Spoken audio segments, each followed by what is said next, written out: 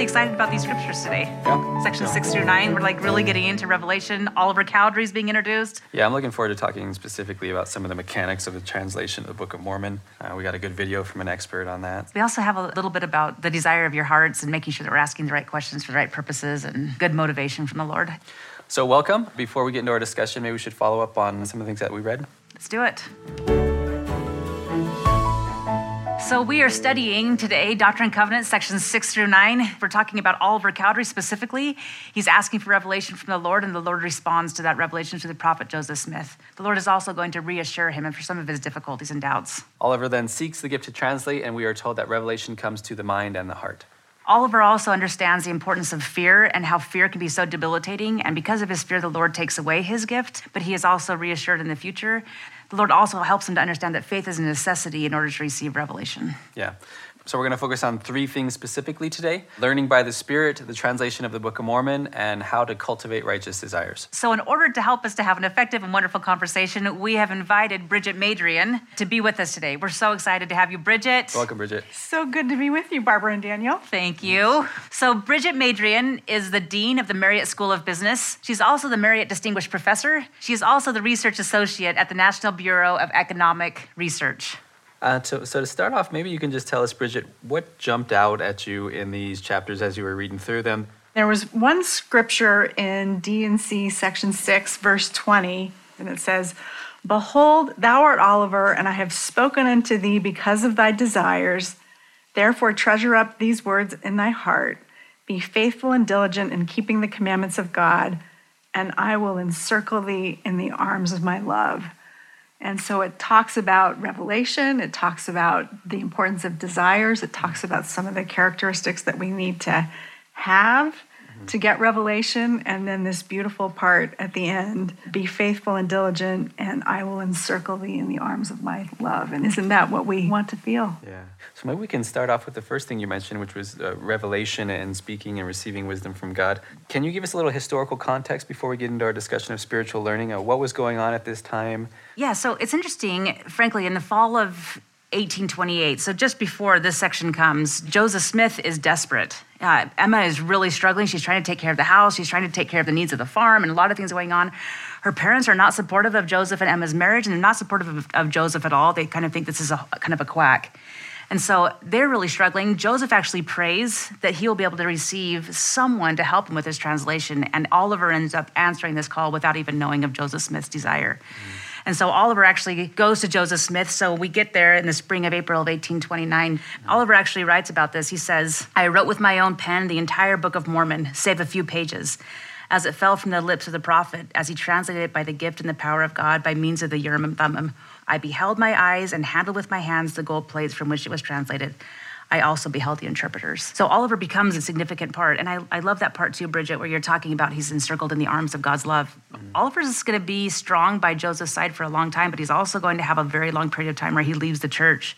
And eventually, as he continues to work on that humility and to try to come back and follow the leaders of the church, he does come back and continue to share a very strong testimony of the Book of Mormon and the prophet Joseph. One of the kind of unifying themes throughout these sections is learning by the Spirit, which is to say, asking for and receiving revelation from God. And to start us off, we have a video from a viewer at home. And as we're listening to this, I'd be interested in some of your thoughts in the audience as well as you, Bridget. How would you respond to this person's question? Hi, my name is Mars Moreno. I'm a media arts student from Payson, Utah. And my question is, how can we get better at recognizing when the Spirit is trying to teach us? That's a really important question, and I think we get better as we get more experience doing this, and we get experience when we go to the Lord and we ask questions, and then we pay attention to how we feel like we're getting answers. And, you know, one of the themes that has come to me in how I get answers is a lot of times my answers to questions I have come through other people. And that's something that's highlighted in these sections of the Doctrine and Covenants. You know, as Barbara was saying, Joseph Smith prayed for someone to help him with his work, and Heavenly Father sent Oliver Cowdery. And that's one of the things that I noticed too as I was reading through these sections is we have to be open to the Lord speaking to us in different ways. Like we shouldn't try to put the Lord in a box. You can only speak to me in this way, because if we do that, I think we're going to limit our potential to receive guidance from him. There have been times in my life when I've been afraid to ask God questions because I didn't want to know the answer, because I didn't want to act on them. But it just gets back to this idea that if we want to receive revelation, we have to kind of have a willingness to act according to what the Lord tells us. So any of your thoughts, what have you done to better be able to recognize the Lord's guidance in your life? So for me personally, like it talks about in section 6, how the Lord talks to us personally, to our mind, how we will be able to understand. Mm-hmm. He knows the desires of our hearts. He knows us, how we be able to better understand it. And so when we receive that peace to our mind, we need to remember that that is for us personally, that no one else knows what the Lord has told us to our mind. Mm-hmm. And so we need to follow that. And sometimes it can feel strong. Sometimes it can feel like a little hint of something we need to do. Mm-hmm. But it's when we act on those that we find that that was true revelation that was for us personally. Excellent. I like how both you, Emily, and you, Bridget, talked about the importance of acting and experimenting in a sense. I love the story that Elder Holland shares about him driving with his son, and they were lost. And he talks about how they prayed and asked Heavenly Father which direction they should go. And they went down one road, and then driving down that road, they actually came to a dead end. And his son asks, why would we pray to the Lord and be told to go to a dead end? And as Elder Holland was thinking about that, he came to the understanding that, and he teaches that sometimes the Lord will help us to go one way so that we recognize the dead end, so that we can recognize it quickly, and eventually we can back up and go the right direction. It's also a way for us to be able to experiment upon the word. The Lord is not going to let you fail. You experiment, and he'll show you this is the revelation and this is not the revelation. Sometimes all this is easier said than done, right? Yeah. What if there's a question we have where there's a lot at stake, where we can't just, like, say you're trying to figure out whether you should marry a person or something like that. You can't just say, okay, this is where I think it's going, I'll say yes, and then if it doesn't work, I'll back out. Like, you can. I've done it. Maybe that's why I got married at 40, but I can honestly say I did this exact thing. I was dating a person from England, mm-hmm. and I could not make up the decision if I should continue to date him. I was dating him seriously, and I just felt strongly, go to England and you'll find out. Yeah. And I dated him, and it was a dead end. Yeah. And it was a dead end, not that the Lord said this is a dead end, but the Spirit taught me it was a dead end. And did it waste 6 months of my life? No. Yeah. It was 6 months of incredible learning. So when I finally found the husband I am now married to, I knew that he was the one I wanted to marry. I think that's an important thing to recognize, is that sometimes it takes a lot of work and maybe some financial expense. And in Barbara's case, and I know I can think of a number of examples from my own life, it takes time. Yeah. Mm-hmm. And it may take months, it may take years. Mm-hmm. And we're not always very patient. I think especially today, when you can Google and get an answer to everything, we kind of have the same expectation of Heavenly Father. If we ask, we're going to get an immediate answer. And it's very clear in these verses that that's not the typical pattern for getting revelation in our lives. And that's one of the things we're seeing in here in section 9 of the Doctrine and Covenants. It actually says in verse 8, but behold, I say unto you that you must study it out in your mind. Receiving revelation can be a rigorous endeavor. Yeah, and if we were to go through and kind of map out what exactly it does take, it would look something like this. How do we obtain wisdom based on the Doctrine and Covenants in these sections? So it says here, good desires, keeping the commandments, asking, trifling not. So there's obviously a lot of things we have to do. It takes effort. It's not going to come automatically. So section 8, verse 10, it says, trifle not, do not ask for what you ought not. So the question I have is, what makes a question good or bad in God's eyes? How do we know what we shouldn't ask for? I think if the question aligns with God's will, then it's a good question. Mm-hmm. So for me, I kind of have to ask beforehand, is this question aligning with thy will? Mm-hmm. Because I desire thy will to be done, because I know that in the long run, that's what's going to be best for me. Mm-hmm. If you look at prayer in the Bible dictionary, it talks about that prayer is not just the act of asking and expressing thanks and things like that. It's the act of conforming our will to God. And thank you for that comment. I found that the majority of the questions in my life relate to that. It's just, how can I know what God wants for me? Like, how can I align and conform my own desires and my own will with his? But I think one way to think about what would constitute a good desire is the 2 great commandments. So we're told we should first love the Lord, and then second, we should love our neighbors. And if that's what we should be doing in our lives, then the questions we're bringing to Heavenly Father are those questions to which answers will bring us closer to God, or will they help us better love our neighbors? Thank you for your comments and insights. It's great looking at this really early time in church history where we're seeing the prophet and Oliver Cowdery really learning. So the next thing I want to talk about is the translation of the Book of Mormon and what we can learn from Joseph and Oliver's experience. Before we get into that, last time we left off, Joseph didn't even have the plates. So what happened between then and now? Yeah, it's a critical point. So Joseph is now back in Harmony, Pennsylvania. We're talking about April 1829. Joseph doesn't give us a lot of information, except he writes this. He says, "It came to pass after much humility and affliction of soul, I obtained them," the plates again, "when the Lord appeared unto a young man by the name of Oliver Cowdery." So he's saying he went through some turmoil. The Lord didn't just say, "You know what, I'm sorry that you did that. You're good now, and here are the plates." He actually gave Joseph some time to suffer. He gave Joseph some time to become more humble. He gave Joseph some time to think about what he had done. And then he, as God does, was merciful with Joseph Smith, and he has the opportunity again to translate. Does anybody want to see how heavy the plates are? Oh yeah, let's do that. Yeah. So imagine Joseph Smith running through the woods with these. How tall are you? 6 foot. So a little bit shorter than Joseph, but you're pretty good. Bet I could run Oh, you make it look so easy. Yeah, try running, Yeah, okay? yeah. Erica, see if you can make it look easy. You ready? Lift them over your head. Go, go, go, go, go. Yeah, Kai couldn't do that. All right. Now, lately, the church has been making a lot of efforts, I think, to help us to better understand the translation process with the gospel topic essays. Several BYU scholars have published books about the translation process. And, I mean, just as helpful background, there are essentially 4 sources of evidence we have for reconstructing what happened when the plates were translated. There are statements from Joseph Smith, statements from those who witnessed the translation process.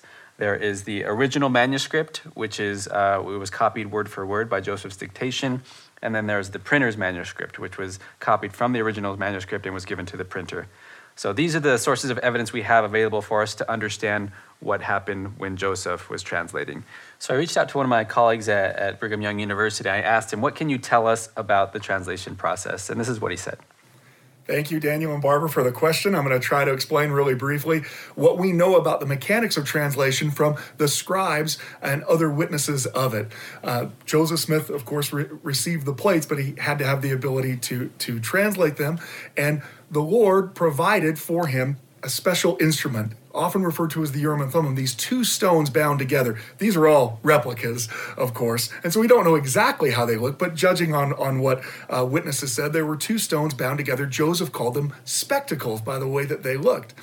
The way that scribes described that he was able to translate was that he would place them in a hat that he had in order to make it dark around the stones. Most of our witnesses and scribes describe the plates being covered up with a cloth, and then Joseph taking the seer stones or the Urim and Thummim, these interpreters, and placing them in the hat. Now, the reason why he's placing them in there is the description is that in this darkness that the stones would shine, or that illumination would come to him, and Joseph would look into the hat to see what was being written on those stones, or what he was perceiving on those stones, and that he would report that to Oliver Cowdery or to Emma or to his other scribes.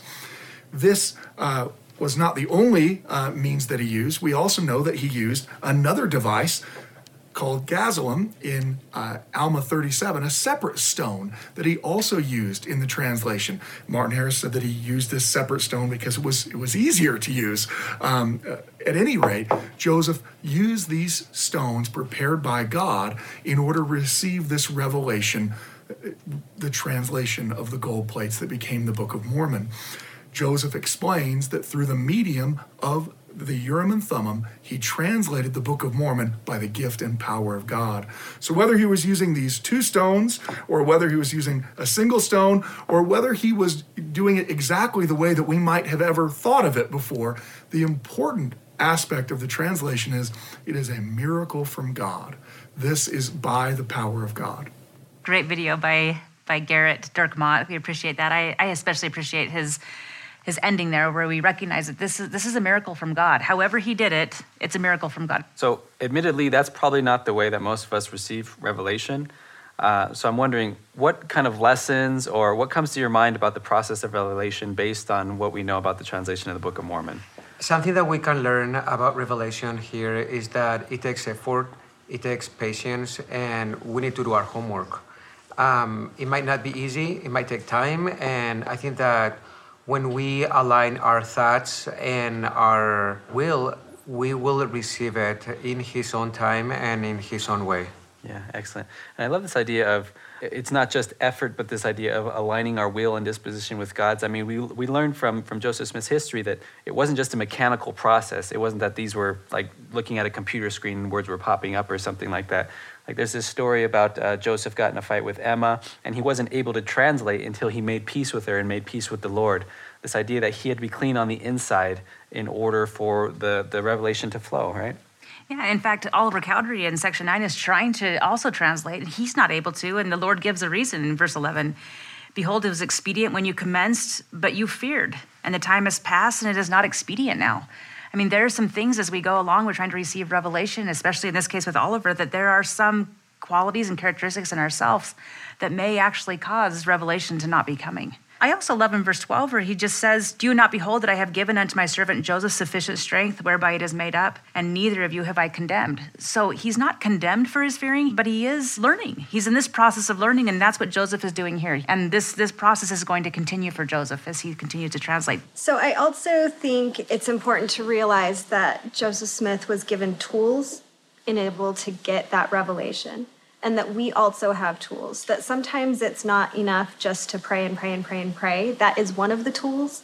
But for me, there was a moment in my life where I had just had my first child, Desi, sitting next to me, and my maternity leave was coming to an end. And I was really wrestling with whether or not, okay, am I going back to work? Am I staying home? If I stay home, it means moving out of the state of California because we can't afford to live here anymore. So it was a very big question for us. And as my husband and I kept praying, we also were in the scriptures where we read a scripture where the Lord had kind of reprimanded Joseph Smith over the Martin Harris issue and said, I've kind of answered this already.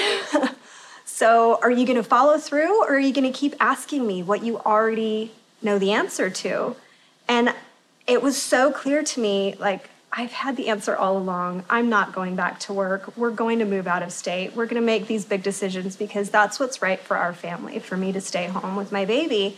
But I wouldn't have gotten that revelation if I hadn't have been using the tool of the scriptures. Yeah, and this isn't a direct quote, but President Oaks talks about how the scriptures are a conduit to receiving revelation. Sometimes we teach that the answers are all in the scriptures. It doesn't mean that the answers are all in the black and white on the scriptures. It means that the answers are found in the process of using the scriptures. Same with attending the temple, same with other tools that the Lord has given to us, right? Great comment, thank you. Yeah, I've had lots of experiences like that. I had one that happened about 1.5 years ago, and I went to the temple, and Heavenly Father said, read this section. And it was a section of scripture that had never struck me before, ever. And I read through it, and every single verse answered a specific question that I had. It's beautiful. Thank you. Thank you. So this has been an excellent discussion about receiving revelation and translating the Book of Mormon. So thank you for that. So let's go on to our next topic, that of cultivating righteous desires. So I went through, and we can ask, what do these sections essentially tell us about desires in the Doctrine and Covenants? He says, the Lord blesses us according to our desires, that good desires are necessary for serving God, some desires are better than others, and that the Lord knows our desires. So desires are obviously really important. So what was it about Joseph Smith's and Oliver Cowdery's desires that made them such good disciples? They really listened to the first greatest commandment, love God. They put him first. Mm-hmm. They put him before their own desires. Mm-hmm. And I think that's what makes the difference, right? When we make this effort or putting our desires aligned to what he wants, right? So that way we are helping him be first. And just kind of thinking over some of the trials and afflictions that both Oliver and Joseph experienced, I mean, just based on those, they weren't in this work for their own benefit, right? Like nobody would go through all of those things if their own well-being were in mind, I would think. I do think, though, that they're learning. It's amazing to see as you see Joseph Smith going through the Doctrine and Covenants, especially how his desire is educated by the Lord. Mm-hmm. And the Lord is actually helping him to have these more righteous desires. I mean, at the beginning, he couldn't get the plates because that's 50 pounds of gold, as you were talking about. I mean, and he thought he's a poor person. How could this monetarily benefit my family? Well, he's continuing on with these desires, and the Lord is going to continue to educate his desires until his desire is like that of Jesus Christ, where he is, like you're saying, completely focused outward. In fact, I think there's a quote by Elder Maxwell that I'd like to share. He says, "Desire denotes a real longing or craving. Hence, righteous desires are much more than passive preferences or fleeting feelings. Of course, our genes, circumstances, and environments matter very much, and they shape us significantly. Yet there remains an inner zone in which we are sovereign unless we abdicate. In this zone lies the essence of our individuality and our personal accountability." So this desire, some people will say, like, no, my desires aren't in line with the Lord's. Well, you can pray, we can pray and say to the Lord, Heavenly Father, will you please educate my desires? Will you please help me to desire those things that are correct and those things that are right? And the Lord, as the master tutor, will help, and he does that through Joseph throughout this whole process. Yeah, and you see that in 3rd Nephi when the people didn't stop praying, so they didn't cease to pray, and the Lord filled them with desire. He gave them the things that they should want, as it were. Yeah, that's absolutely beautiful. I've had a lot of experiences like that as a parent. Several years ago, our oldest daughter was facing some really debilitating challenges, and my husband and I spent a lot of time praying to find out how we could help her.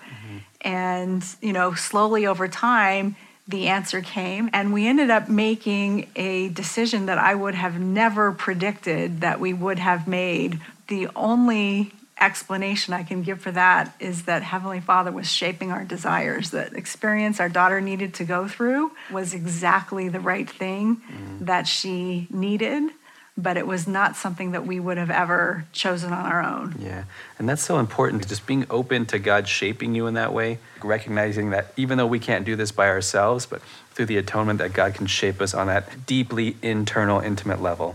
One thing I've learned as I've tried to understand what God's will is for me is that when we allow Heavenly Father to shape our desires, we feel at peace with what we're doing. So if you're feeling uncomfortable or unsettled, you probably have some work to do in figuring out what it is that God wants you to do. If you're doing God's will, you'll feel peace and comfort in what you're doing. And it's in that experience that I've learned that he knows what is best for me better than I do. And like trying to make myself malleable in his hands, that is what has given me most fulfillment I couldn't reach by fulfilling my own kind of personal desires. There's a great talk by President Kimball that has influenced me as I've tried to understand my will versus the Lord's will, or my desires, and are they in line with the Lord's? It's called Tragedy or Destiny. And in there, he talks about, if he was going by his desires, what would have happened? And he says, I fear that had I been in Carthage jail on June 27th, 1844, I might have deflected the bullets that pierced the body of the prophet and the patriarch. I might have saved them from suffering and agony, but lost to them the martyr's death and reward. I am glad I did not have to make that decision.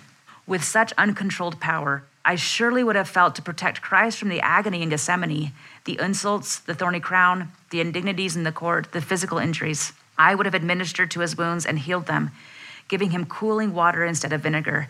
I might have saved him from suffering and death and lost to the world his atoning sacrifice.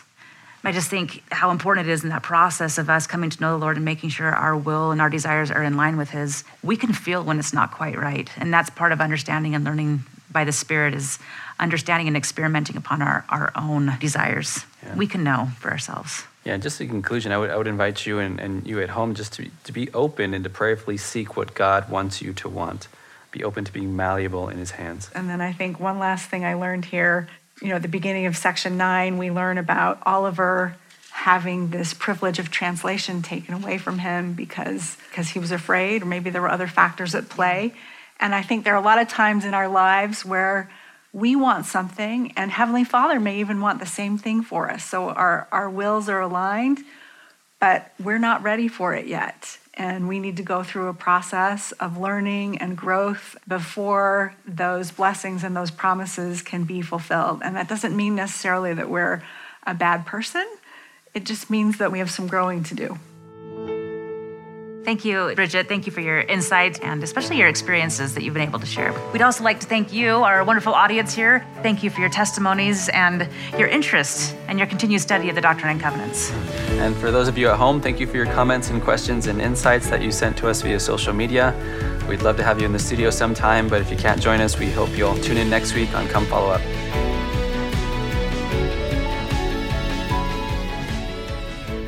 Come Follow Up is a production of BYU Broadcasting.